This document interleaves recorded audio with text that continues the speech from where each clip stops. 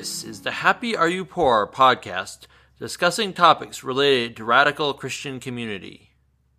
This is your host, Malcolm Schlenderfritz. My guest today is Peter Van Kampen. He wrote a book about simplicity of life, and so I thought that it would be great to have him on this podcast to discuss the Gospel's teaching on the proper use of material goods. Welcome, Peter. I'm so glad to have you joining me today. Yeah, well, thank you for having me. And Peter, to start, it's kind of ironic that we're having this conversation on Black Friday of all days. I had the same thought, actually. I know this, obviously, it's not going to come out till well after Black Friday, but it is funny that this is the most consumeristic day of the year, and we're talking about not being consumers. So right. Yeah, I thought that was pretty funny that it just so happened that we were available today. Obviously, we're not out hitting the malls or anything. So Peter, can you just tell us a little bit about your background and how you became interested in simplicity of life, and what first sparked your interest in it? Sure. I grew up in a Catholic family, raised going to church, praying as a family every day, that kind of thing. When I became an adult, I went off to Bible college called the John Paul II Bible School. So I continued pursuing the faith. And one of the things that happened at the Bible college was they talked about the universal call to holiness, which is something everybody seems to talk about. You hear talks about it all the time, that we're all called to be saints and that kind of thing. And so I took that quite seriously and thought, well, okay, if that's the call for my life, then that's what I'm going to pursue.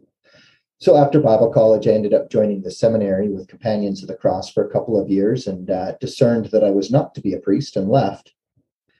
But it was that call to holiness that I think, and the, I guess, intentional decision to try to pursue that call. That's what I think drove me to this simplicity idea. When I thought about what does it mean to be holy, I thought, obviously, you need to have this active prayer life and sacramental life and all of those kinds of things. But when I thought about it in terms of my finances, it was kind of just intuitive to me. That if I'm spending my money on things I do not need, luxury items, while other people are starving, it was obvious to me that that was not holiness. I think I'm realizing now that I define holiness as, make love your aim. Love is the definitive characteristic of Christians, right? Right. We're supposed to love our neighbor as ourselves. How can you love God if you don't love your neighbor? All those scripture quotes. And so I defined it that way. I'm realizing other people have defined the meaning of life differently. And that's something I'm interested in that. Some people will say, well, what's our meaning in life? Oh, we're supposed to know God and bring others to know him. Well, then their drive is going to be to evangelize, if that's what you say it is. And other people will say, well, it's to live for the glory of God. And those people might say, oh, okay, in that case, I'm going to develop my talents to the best of my ability so I glorify God through my art and things like that. And of course, I think all these things are true. But I really defined my life. I said, well, make love your aim. And since I started trying to define everything I did, am I being loving? Am I putting my neighbor before myself? I kind of kept running into this weird, I guess, interior conflict, I remember I was a young man and we'd go out to socialize. We'd go to this restaurant called Perkins. I lived in Ottawa in Ontario. And we'd go to this restaurant called Perkins. And, it wasn't a super expensive restaurant, but just, you'd get a platter with wings or whatever. You'd have a beer and you'd drop $15. And I would think, I could sponsor a kid in Africa through a charity. The one I like in Canada is called Chalice. But you would know World Vision and those kinds of charities. I could sponsor a kid in Africa for $1 a day. And I just spent $15 on a luxury meal that I didn't even need. It's not even supper. It's just socializing and eating. And I thought, boy, I could have sponsored a kid for 2 weeks for half a month for the amount I just dropped on this complete luxury, Right. Yeah. It became a problem for me because I'd go to the movies with my friends, and the whole time I'd be thinking this way, oh man, I just dropped $12 on the movies. Oh my gosh, that's 12 days. And so it became this issue. What happened that changed it for me was actually when I started dating Catherine, who is now my wife. I started dating her and I was talking about it and talking about the conflict I feel. We're supposed to love our neighbor as ourselves and that we spend our money selfishly. And she just challenged me. She's like, why don't you just do something instead of talking about it and feeling guilt about your lifestyle? Make a change.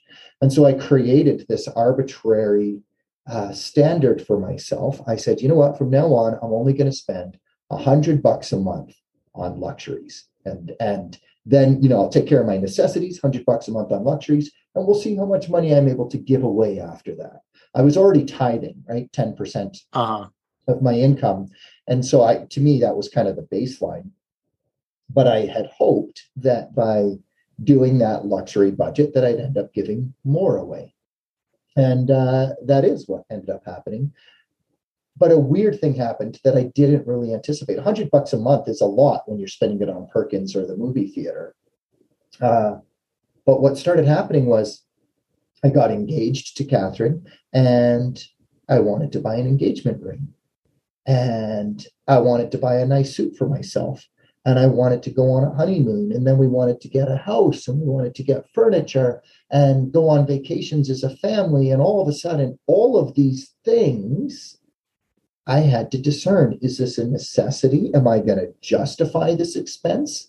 Or is this a luxury? And am I being selfish? And now I will tell you straight up, I did buy an engagement ring, not with a diamond in it. My wife didn't want a diamond engagement ring because she shared these values and thought, why should I let the diamond marketers decide for me that that's what I need to get engaged? But I got her, a gold ring with an aquamarine. So we still, bought a gemstone and the gold and stuff. We're still spending that kind of money. I don't want people to think that I'm some total radical who didn't buy a house or got a house for less than $100 a month or anything stupid like that. But it was just that discernment and starting to ask the question, I guess, is it okay to live in this kind of luxury where we just keep buying things? Yeah, they're hard decisions to make. I've certainly struggled with things in my own life. It's like, well, I'd like this thing, and it's not a whole lot of money, but a whole lot of little things add up. I mean, like there always seems like there's, good reasons to buy this or that. But then I like what you said, like you suddenly started to realize that a dollar was a day of feeding someone. Yeah. And it suddenly makes everything start to look different when you reframe it like that.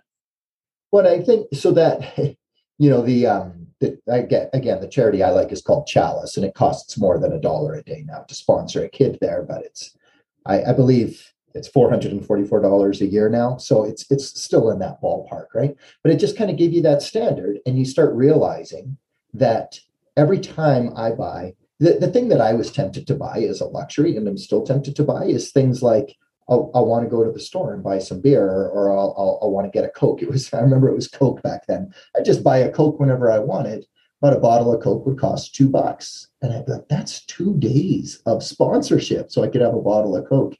It created this weird standard in me.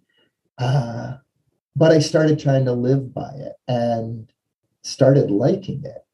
Eventually, I went on a mission trip to Kenya. I was working with Renewal Ministries. They're based in the Detroit area.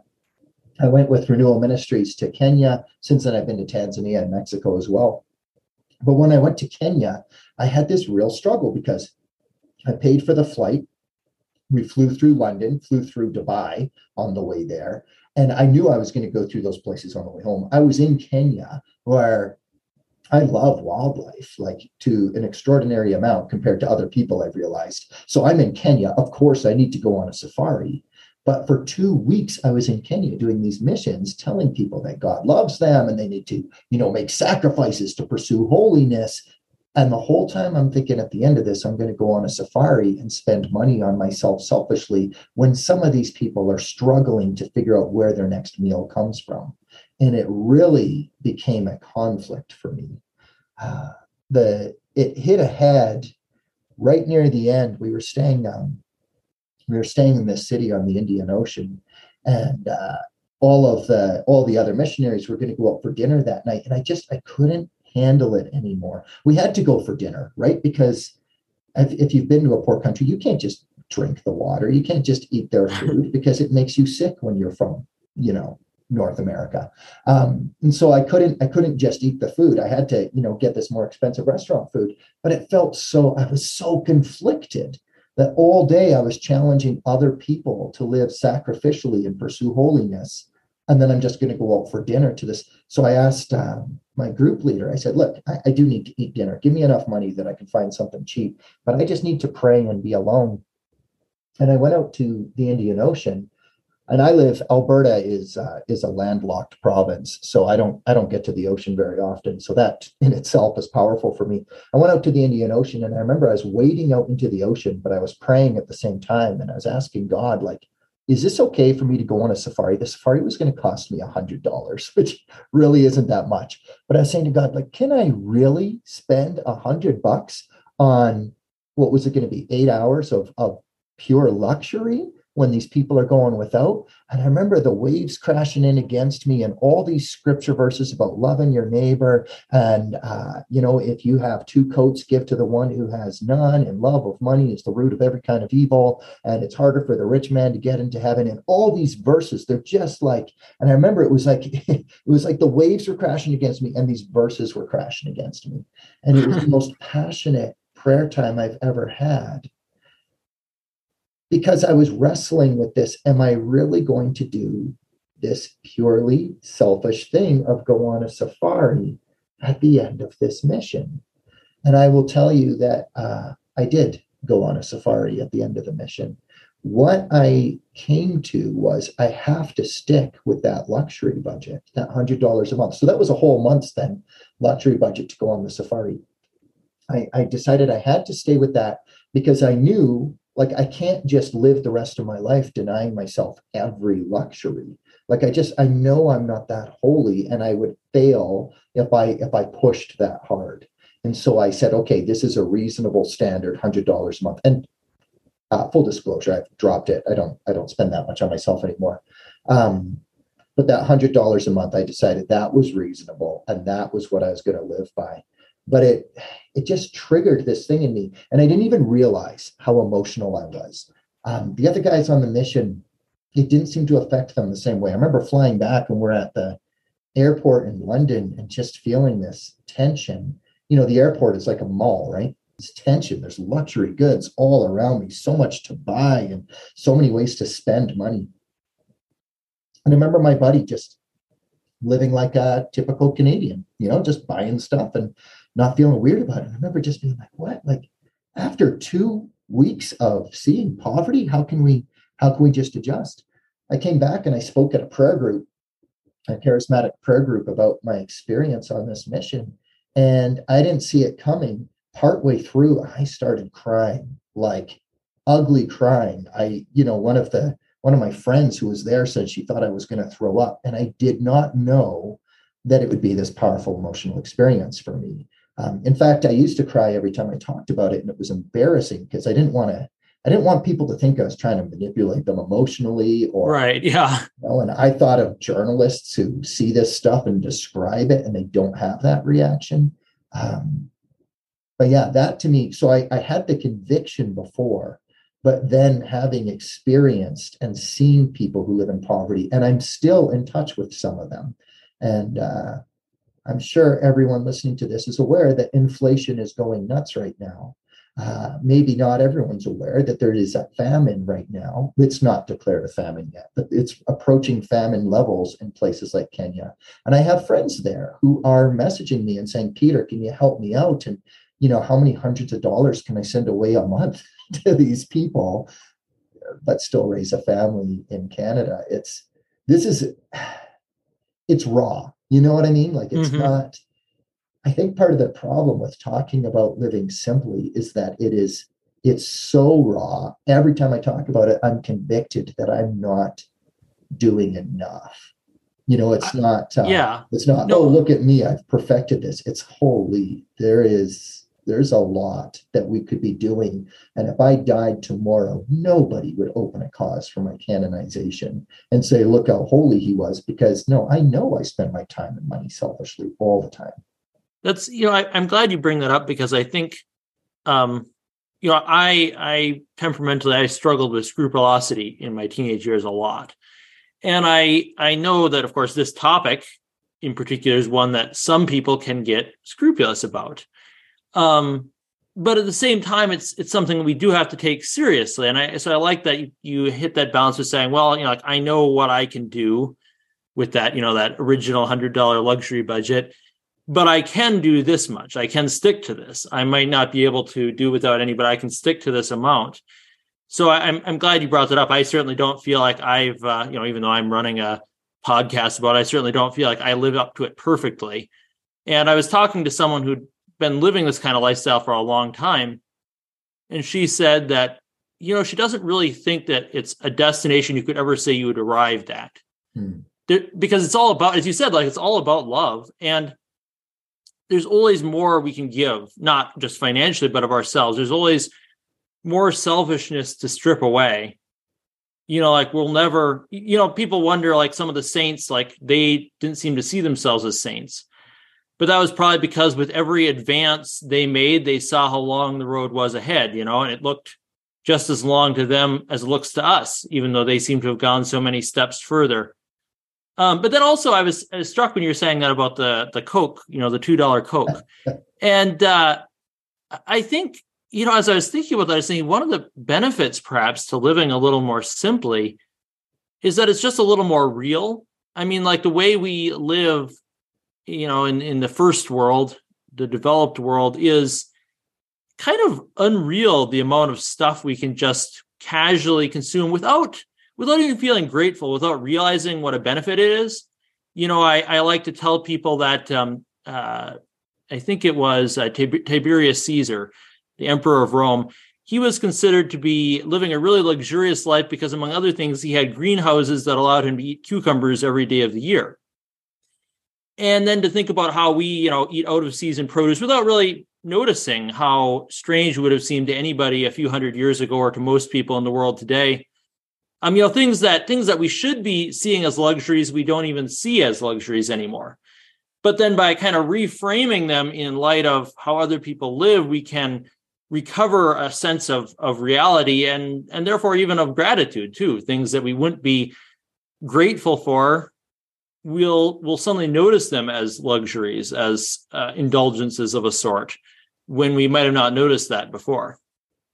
Yeah. I heard someone say recently that, if you took someone from, say, Caesar's time or medieval times or whatever, and brought them into our homes, right, it wouldn't be the fancy golden stuff that they would be impressed by. It would actually be the things that everyone has, right? Even those of us living simply. I have electricity. I have an iPhone. You know what I mean? Like, those things would blow their minds. The fact that you're in Denver, right?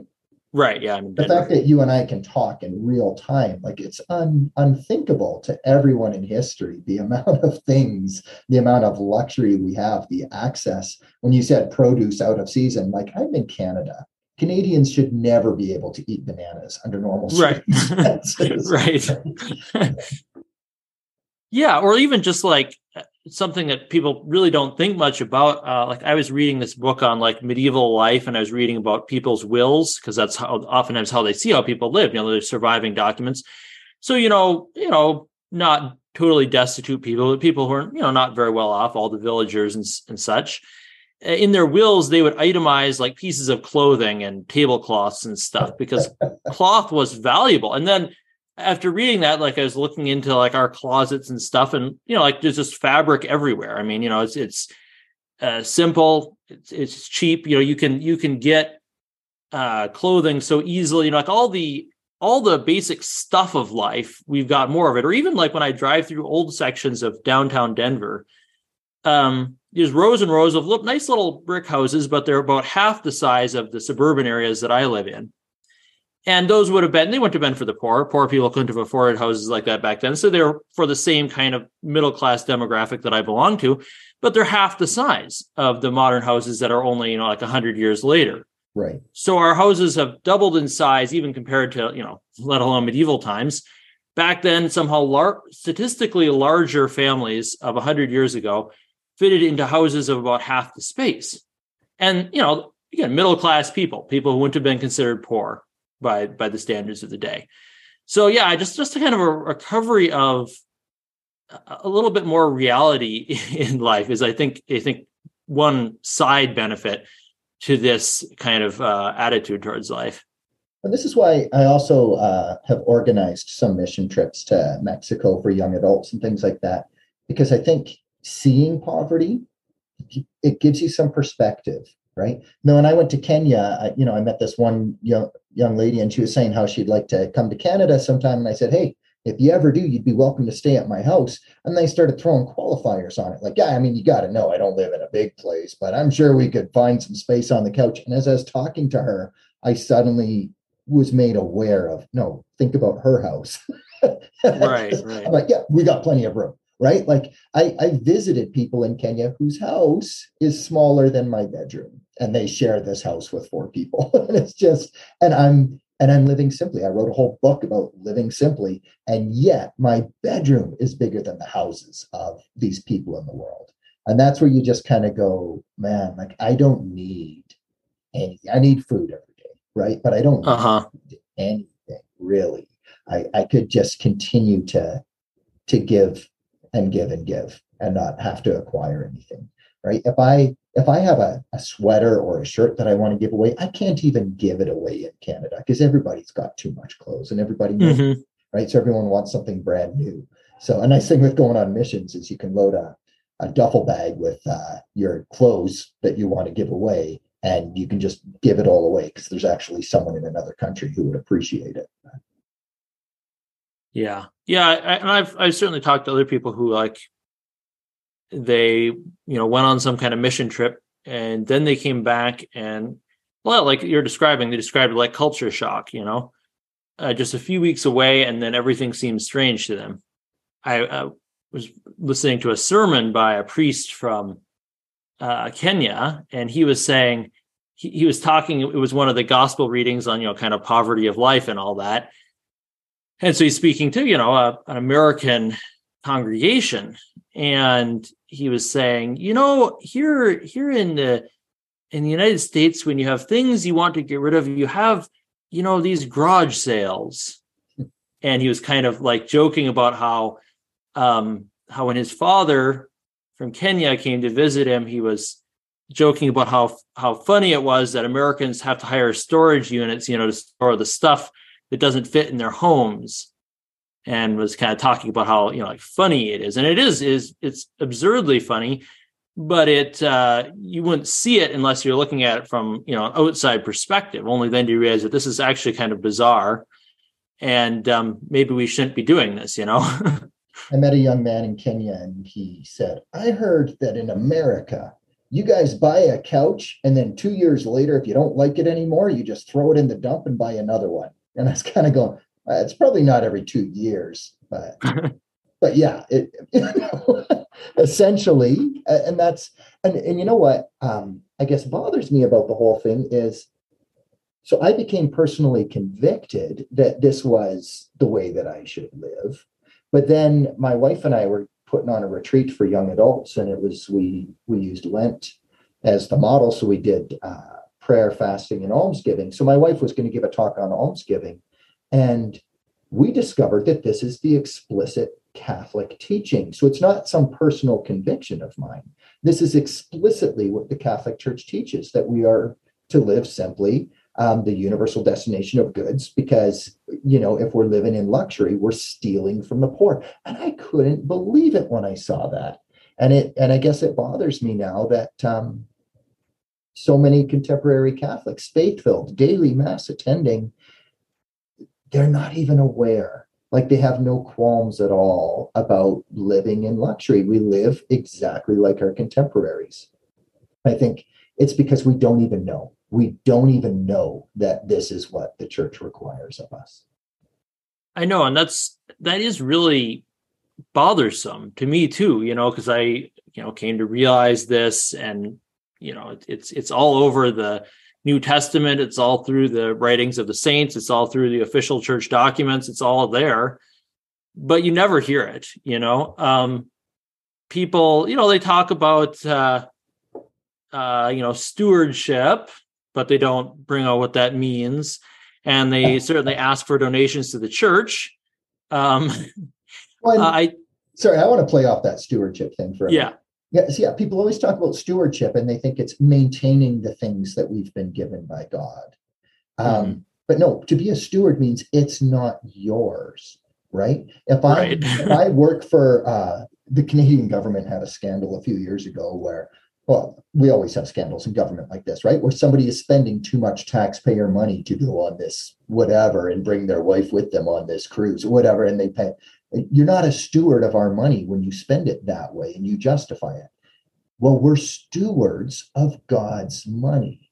It's not ours. These things we have are not ours. So if we spend it on ourselves in the West and we let other people be destitute, we're going to be answerable. That's what it means to be a steward. Yeah, I know. People throw this term around and you realize it's been drained of all its meaning. It's like the most routine thing you can just hear and just kind of, snooze through it. It doesn't raise any kind of alarms. Whereas if the word was taken literally, it should raise a lot of alarm. And there's a lot of things like that. I mean, there's plenty, like in the readings, it comes up over and over again in the Liturgy of the Hours, in the Office of Readings, it comes up over and over again in the New Testament. It's just, but somehow there's been this disconnect where if you asked most, North American Catholics in Canada or the United States, is being wealthy condemned by the gospel? They would probably say no. And it's just, I know, of course, there are people who struggle with other church teachings, certainly with sexual teachings on sexuality. There's a lot of people who struggle or resist. But this one, it isn't even a case of struggle or resist. Nobody has to struggle with it because nobody knows it's there even. So it's just weird because they throw qualifiers. So let's grant for a moment. Let's just assume that it's true. Oh, okay, yeah, Jesus never says you're not allowed to be rich, right? But what does he say? He says it's exceedingly dangerous. It's very hard to get into heaven. That it's, Paul says it's the root of all evil. And you just kind of go, how? We're qualifying all these. Oh, it's not money is the love of all, or it's the root of all evil. It's love of money. And then we all pat ourselves on the back and say, well, that's not me. And it's, if these warnings are coming up again and again in scripture about how worldly wealth is going to choke the seeds that are grown, it is strange to me that it comes up so often. It comes up way more than, sexual morality in scripture. And yet somehow Christians, and I don't know if this is a North American phenomenon. I think maybe it is because we were so anti-communist for so long that we kind of conflated our issues or something. I don't know what happened. But Christians always talk about the importance of loving our family and being sexually pure. And money, it's like we are just glossing how frequently these things come up in scripture, far more frequently than those other issues that Christians keep talking. Mm-hmm. And it's odd too. There are a few exceptions perhaps, but this is also one that despite all the disagreements between progressives and conservatives in the church, they both get this one wrong. It's there's no real group in the church that's championing this one. This teaching doesn't have a lot of friends, and yeah, it's I've been reflecting on this, and it's funny, of course, that you say that you came up with this as this is my personal spiritual discipline when it turned out to be church teaching, and you didn't know it. I think that's a really interesting way to have come to realize this. Yeah, I guess if your listeners want to look it up, if maybe they're not sure or they just want more evidence, sometimes we just want more evidence for what we already think anyway. The verses, the place where my wife found it was in the Catechism of the Catholic Church, paragraph 2445 and following. And it's very explicit that we cannot live in luxury. Oh, here, can I just read it? Due to a technical problem, we got interrupted at this point and had to restart the recording. So what my wife found in the Catechism, it's paragraph 2445 and following, and this is what it says. Love for the poor is incompatible with a moderate love of riches or their selfish use. And then it quotes from scripture. Come now, you rich, weep and howl for the miseries that are coming upon you. Your riches have rotted and your garments are moth-eaten. Your gold and silver have rusted, and their rust will be evidence against you and will eat your flesh like fire. You've laid up treasure for the last days. Behold, the wages of the laborers who mowed your fields, which you kept back by fraud, cry out.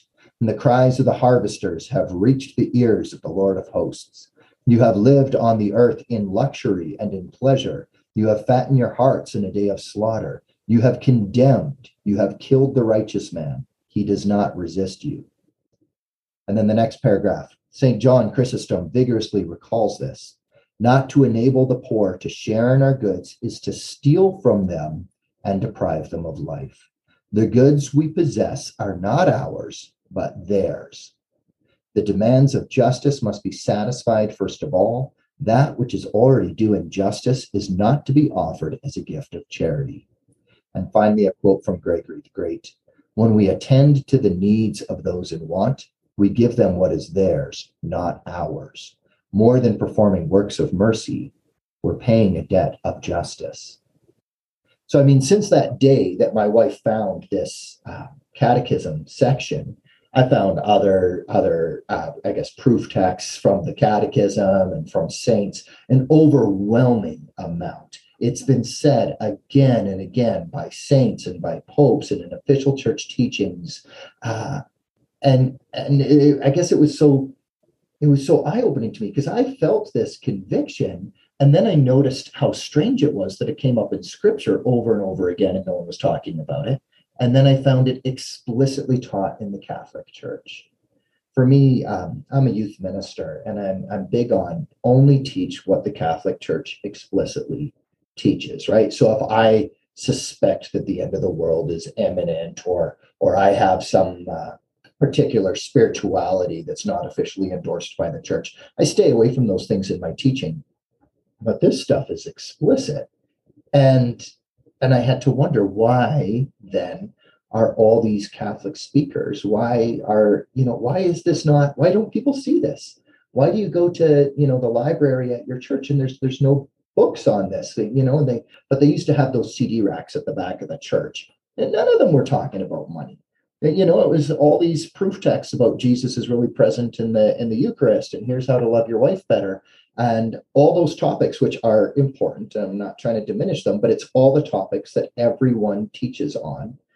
And then this simplicity thing, I had to look for it to find it. And we did. I know that you're familiar with Thomas Dubé's works. Right, yeah. But I had to go find that. And then even then I found it to be a hard read, but maybe I'm just not academic enough. I found it to be a hard read and not that accessible. But I found, okay, at least somebody agrees with me, Right. And then as I would get in debates with people, you know how it is, right? I get in debates and people were like, I don't know, I think you're overstating your case. So I started looking for and compiling the evidence, which eventually evolved into a book, because I was like, no, I think you could just read the quotes from the church, read the catechism for yourself, or the church quotes or the scripture quotes. And I do not believe that you could read those and say that I'm overstating it. If anything, I'm not living up to it. No, and that's so true. I mean, quite apart from being alarmist about this. I mean, that catechism quote from James. I mean, James is hard stuff. Yeah. And it's hard. Like you can't really read that stuff if you're wealthy, as most of us would have to count ourselves as somewhat wealthy in being part of this thing in the first world, and not be at least a little bit nervous when reading James. But I really like what you said there about trying, this is a kind of a side point, but trying to only teach what the church teaches, because I've been observing this, that it's strikingly common for religious figures to be teaching just their own personal opinions, which might be right or might be wrong, but to be teaching it as if it's just church teaching, and maybe they think it is, but it's just, it it leads to confusion, because then when people find out that, oh, that was actually just that guy's opinion, and here's somebody else teaching something that they say is church teaching, but that's just also that guy's opinion. And I think it really kind of erodes the confidence in being able to listen to church teaching and trust in it. I think it's contributed to this kind of erosion of confidence, erosion of unity that's happening. But anyway, yeah, I agree. And as far as the Thomas Dubay book, I'll agree. I mean, I'm a bit of a geek when it comes to Catholic stuff, so I like the book. But I agree with what you're saying, that it's not very easy for like just the average Catholic just pick up and get through. He's presupposing a certain amount of background, but yeah, it's just about the only thing out there, really. Yeah. Well, I mean, he speaks with he's got a high vocabulary, and it seemed to me that he was addressing religious, right? Like actual monks and stuff like that. And I thought, okay, well, where's the stuff for the popular level, for the lay people, who's speaking on this? And so I would give talks. I'm a speaker.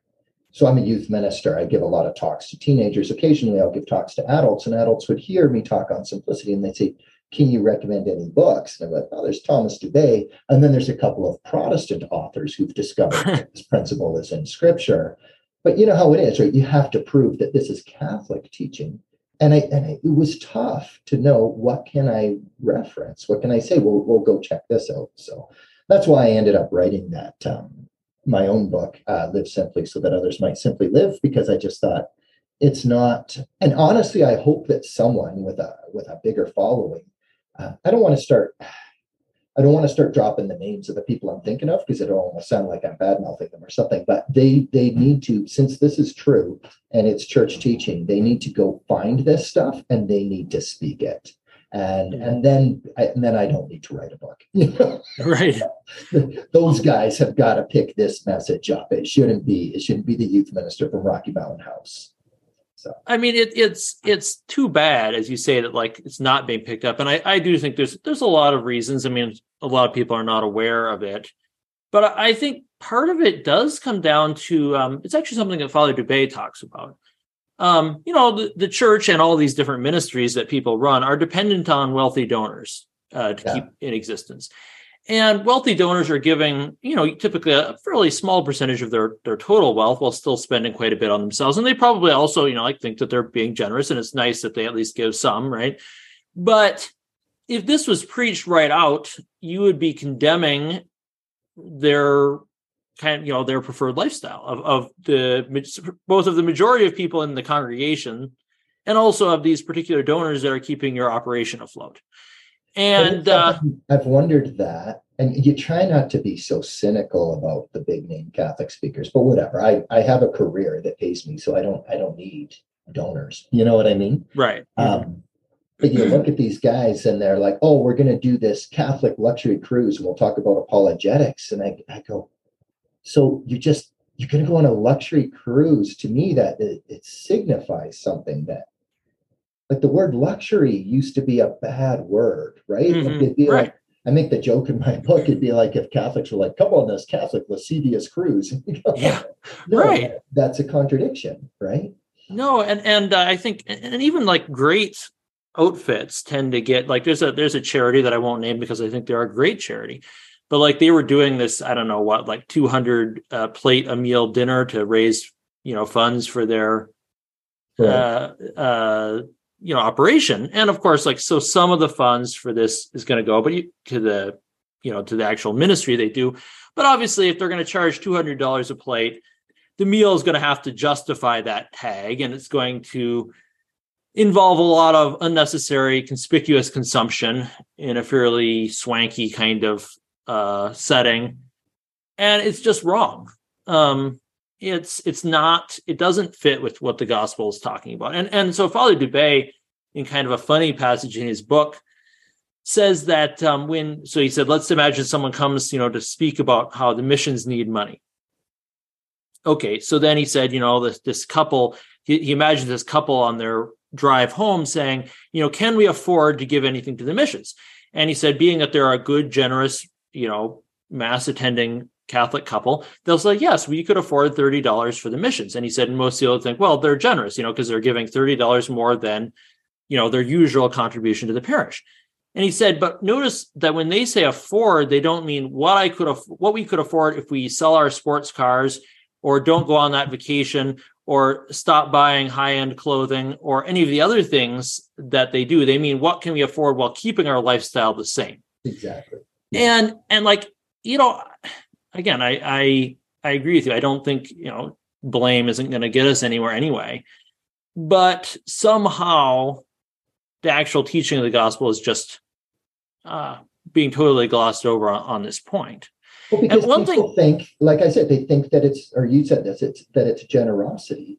The church clearly said this isn't generosity, it's justice. Mm-hmm. It's justice to provide for people's basic needs and not to, I mentioned the universal destination of goods, not to consume goods as luxuries when other people don't have their basic needs fit. That's an injustice. So we're not even being just right now. We're not even being that minimum standard. And I think that is perhaps one of the biggest framings that we need to, emphasize, because if it is just a matter of generosity, then any amount is generous. A person could be spending millions on themselves, but if they give a few hundreds to charity, then they're generous. They didn't need then to give it. But if it's justice, then, I can tell you, you can't be, a little unjust until you've, achieved the standard of justice. You are behaving unjustly. You are doing wrong. Yeah. And that, I think, is one of the confusions, certainly, that has contributed to this lack of understanding. And, this is something then that I'd like to get your thoughts on. So, you've come to this realization, and, as someone else who's trying to spread this message, you've, been trying to speak to audiences of various types about this. What kind of framings do you find really helpful in getting the message across? How do you find it's best to present it? What can we do to, make this a little more mainstream, a little more normal? This is something that I struggle a lot with for a couple of reasons. One is, it's easy for me to talk to you because I don't know you and we're on the same page, right? Mm-hmm. When I bring this up, I'm speaking at a conference in March here in Canada, and a lot of my friends will be there. When I bring it up in circles where I have a lot of friends, there's a couple things I'm afraid of. I'm afraid, first of all, that they're going to think I will judge them if I see their car or their house, and if I think it's too luxurious, right? And there's a fear that they will judge me because they will realize, hey, Peter's speaking about this, but he's not actually living up to it. He does these. I had one of my friends say, because my wife and I have this thing where we go for a date every month and we'll go out for dinner and hire a babysitter because we think that's important for our marriage. And my friend challenged me on that. He's like, how can you speak about simplicity and then go out for dinner once a month? And it's so honestly, I don't know. I don't feel like I'm good at it yet. When I talk, I try to talk out of, my wife encourages me to give a lot of personal stories. So I try to do what I did in this podcast. Well, here's where I came to this conclusion. And I had this experience in Africa. But then a lot of the things I'm saying in this, like, why aren't speakers saying it? Why are people going on luxury cruises? Right, man, I got a lot of friends going on luxury cruises. You know what I mean? And they're, I don't know. Do I want to go there with them? I don't know that I do. So. Well, that's something I've gotten, people are like, well, Malcolm, you sound like a Puritan, one of those handy words, right? That can be used to, dismiss someone who's trying to live this way. Don't you think you're being too hard on yourself? I mean, don't, like that, or yes, then feeling annoyed that I'm, without intending to, but in a sense, condemning something that, but I mean, like, what's kind of weird about this is, we would try to do the same with other aspects of Catholic teaching. And we try and, like, what do they always say? Hate the sin, love the sinner. I mean, like, we're all sinners and we've all got areas where we're failing. Right. But I think, to me, the hard thing is that because you're not, in this case, in this particular matter, you're not being backed up, by anyone else. You can't kind of so easily like deflect the message. on I was to like, talking well, to one of my friends, and it was one of those conversations that got a little heated. Uh, since then, I've gotten better at this. But the conversation got a little bit heated, and the guy was saying, look, yeah, okay, so I have a bachelor's with a concentration in philosophy, and he has a master's. And he's like, look, I'm better educated than you. I've been in religious circles. I have never heard this. How can you be telling me that this is the fact? And he was getting angry. He's like, if this was true, I would have heard it by now. And I was saying, well, look, here it is in scripture, here it is in the catechism. And he's like, no, if this was true, I'd have heard it. And then he started saying, you're judging me. You're judging. It wasn't about him. I wasn't talking about his lifestyle at all. I don't know what his house looks like. But it was this strange thing where he started saying, you're judging me. You're judging me. And I said, well, think about it. You're judging me for judging you, right? Like, anytime you say something's a sin, you're judging the people who commit it. If I said pornography was a sin and you turned around and said, you're judging me, I'd say, I wasn't aware you're using porn, but I'm not going to stop saying pornography is a sin you know what I mean? Right. And that's the problem, is the church has taught explicitly all the way back to Christ and in every author of the New Testament, with the possible exception of Jude. The church has taught explicitly that we have to live simply and be generous with the poor, and that it's injustice not to. And then everyone's staying quiet because we don't want to be judgmental. Mm-hmm.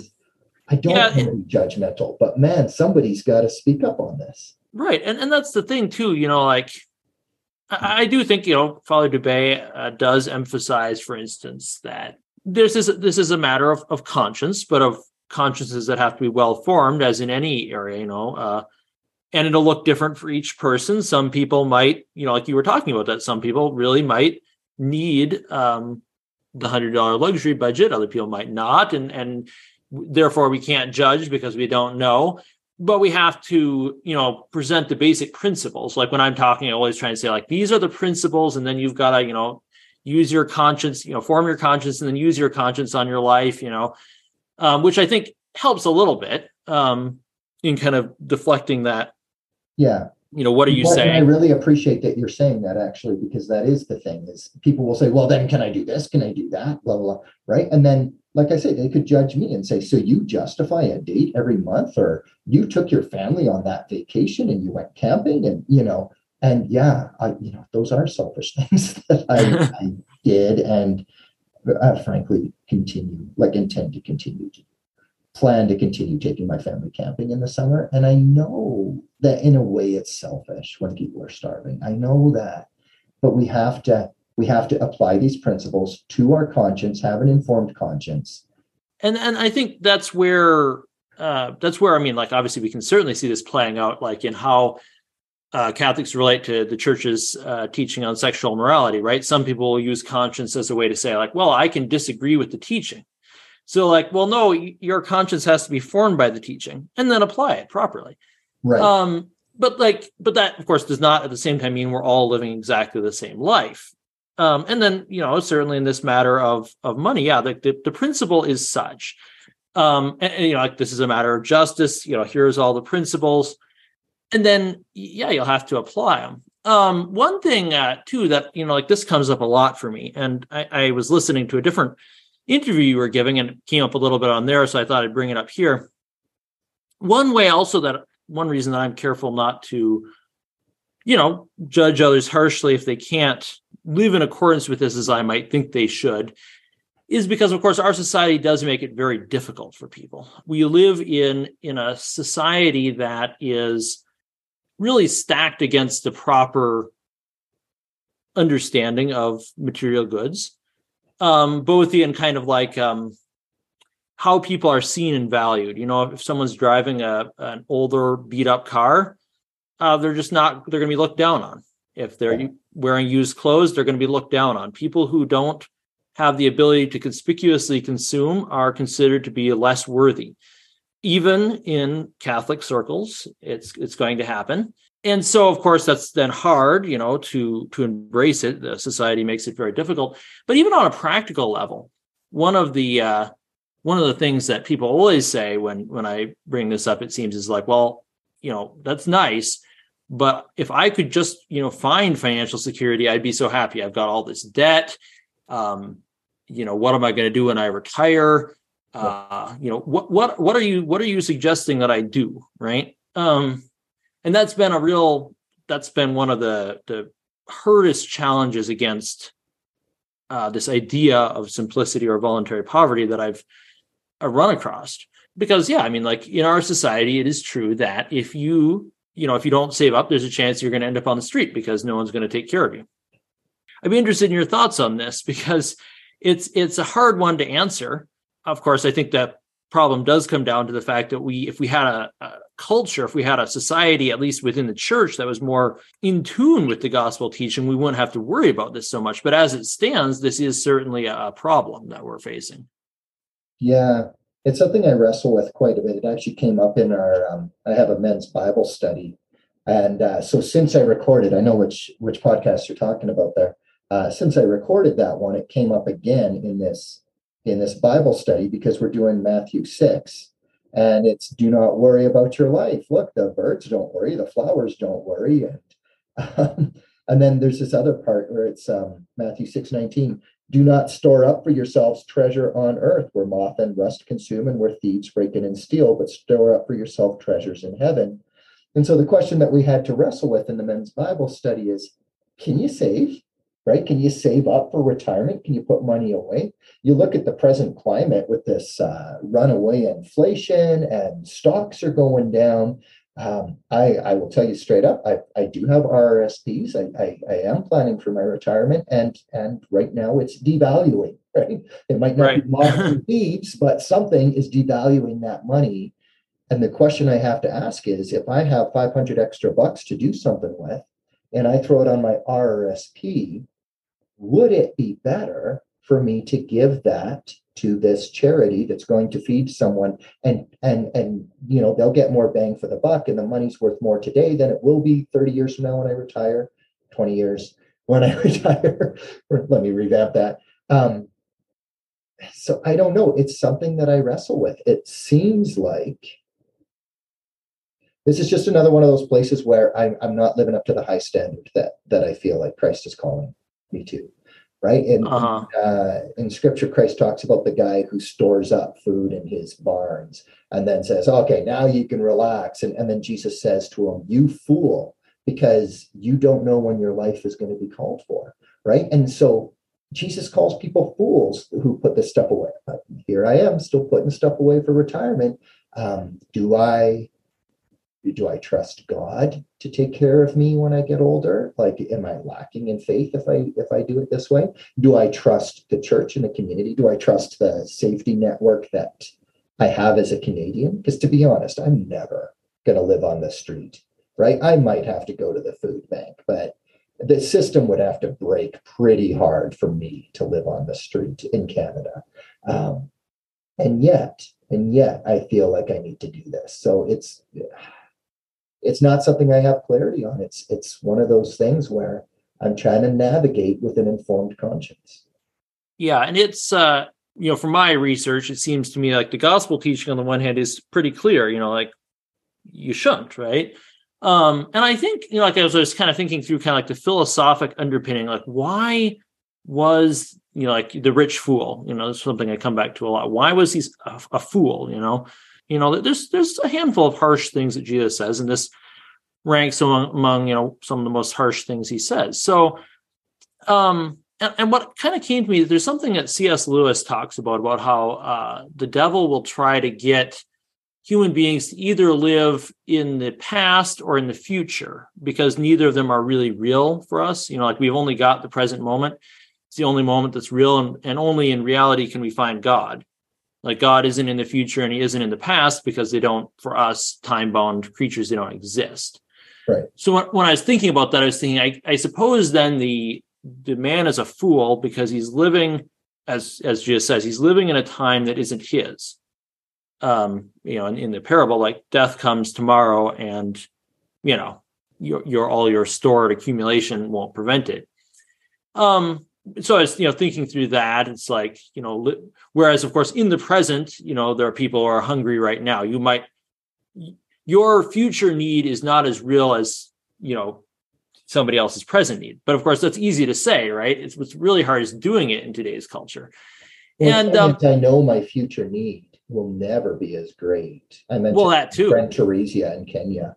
My future need will never be as great as her present need now. And so if I could, oh my gosh, like I'm convicting myself as I speak, and this is the problem with it, right? If you look at it, you just go, okay, what am I supposed to do really? Right. And yet I think, you brought up the thing about faith, and I was thinking through that, and I was thinking, like the have faith response did not seem to me to be a satisfactory one, because it seemed to be a little too freely spoken, right? And then I remembered something that someone had said about saying the Our Father, and how like every line in the Our Father is pretty weighty when you really consider it. You're praying a really weighty prayer, and the line "Your will be done on earth as it is in heaven."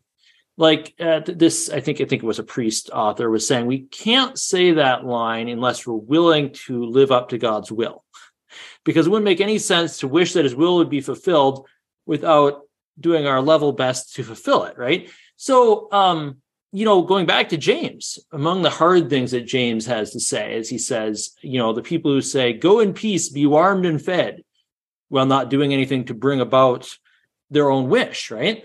So I was thinking about this idea about like having faith in God for the future. And I was like, well, we can see from Acts where like the first Christian community, they specifically said that there was nobody in need in their community. Right. Because we're not just like, trusting in God part of that is supposed to be trusting in a community that God built. Like we should have and don't have right at the moment, a church community in which no one would ever be in need. So like it isn't an easy solution to whether people should be saving up. I don't have an easy answer for my friends, but I think that the wider answer has to be that if the Christian community that we lived with, if we were all practicing this voluntary simplicity, if we all saw our goods as belonging to the others in need, well, then charity certainly does start at home, and we wouldn't have to worry about it. I don't know if you know about the Bruderhof community. They're an Anabaptist group, and they live in a communal fashion such that, each individual works for the community all their life. And at the end of life, they don't have to worry about it because they're still just as much a member of the community they're taken care of in their old age. And they were talking about how like they usually live in like either a bunch of closely gathered buildings or in like one big building. And they're talking about how like one of the tasks is to bring elderly members of the community to the communal dining room for meals and, take care of them so that they won't be alone. They've worked for the community all their lives, and now they're being cared for by the community. Right. And I was thinking, this sounds a lot more like what's described in Acts than the average Catholic parish does.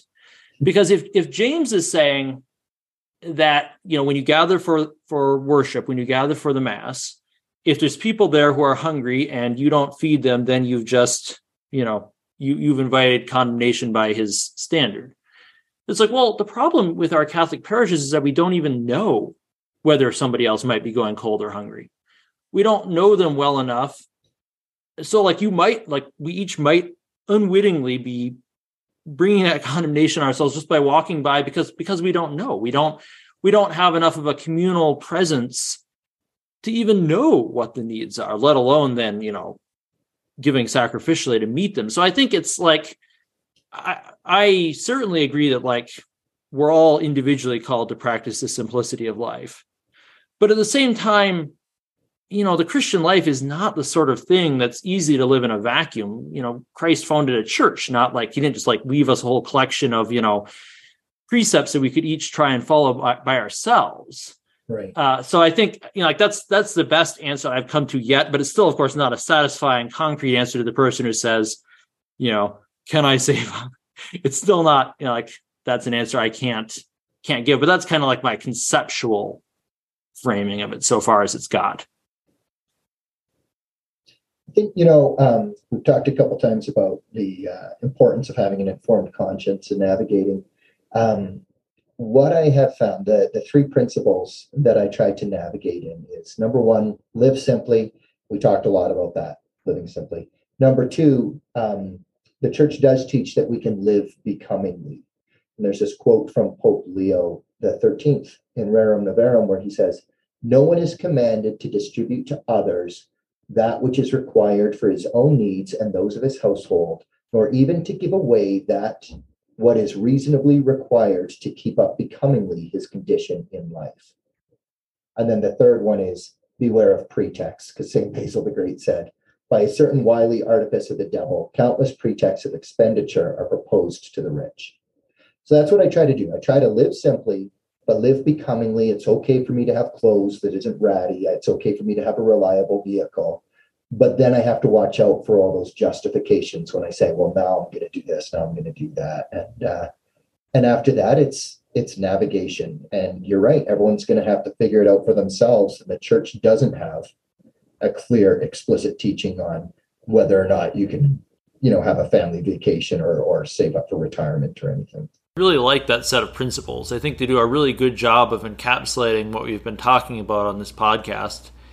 And that part about the pretext for expenditure is so true, isn't it? There's always more justifications in our minds for spending money. There's always some reason for it, so we have to be careful there, even though, as you say, it's true. We are allowed to live becomingly. Since we're running out of time, this is probably a good place to wrap up the conversation. So thanks again for taking the time to come on this podcast and share your thoughts with us. All right. Well, thank you, sir.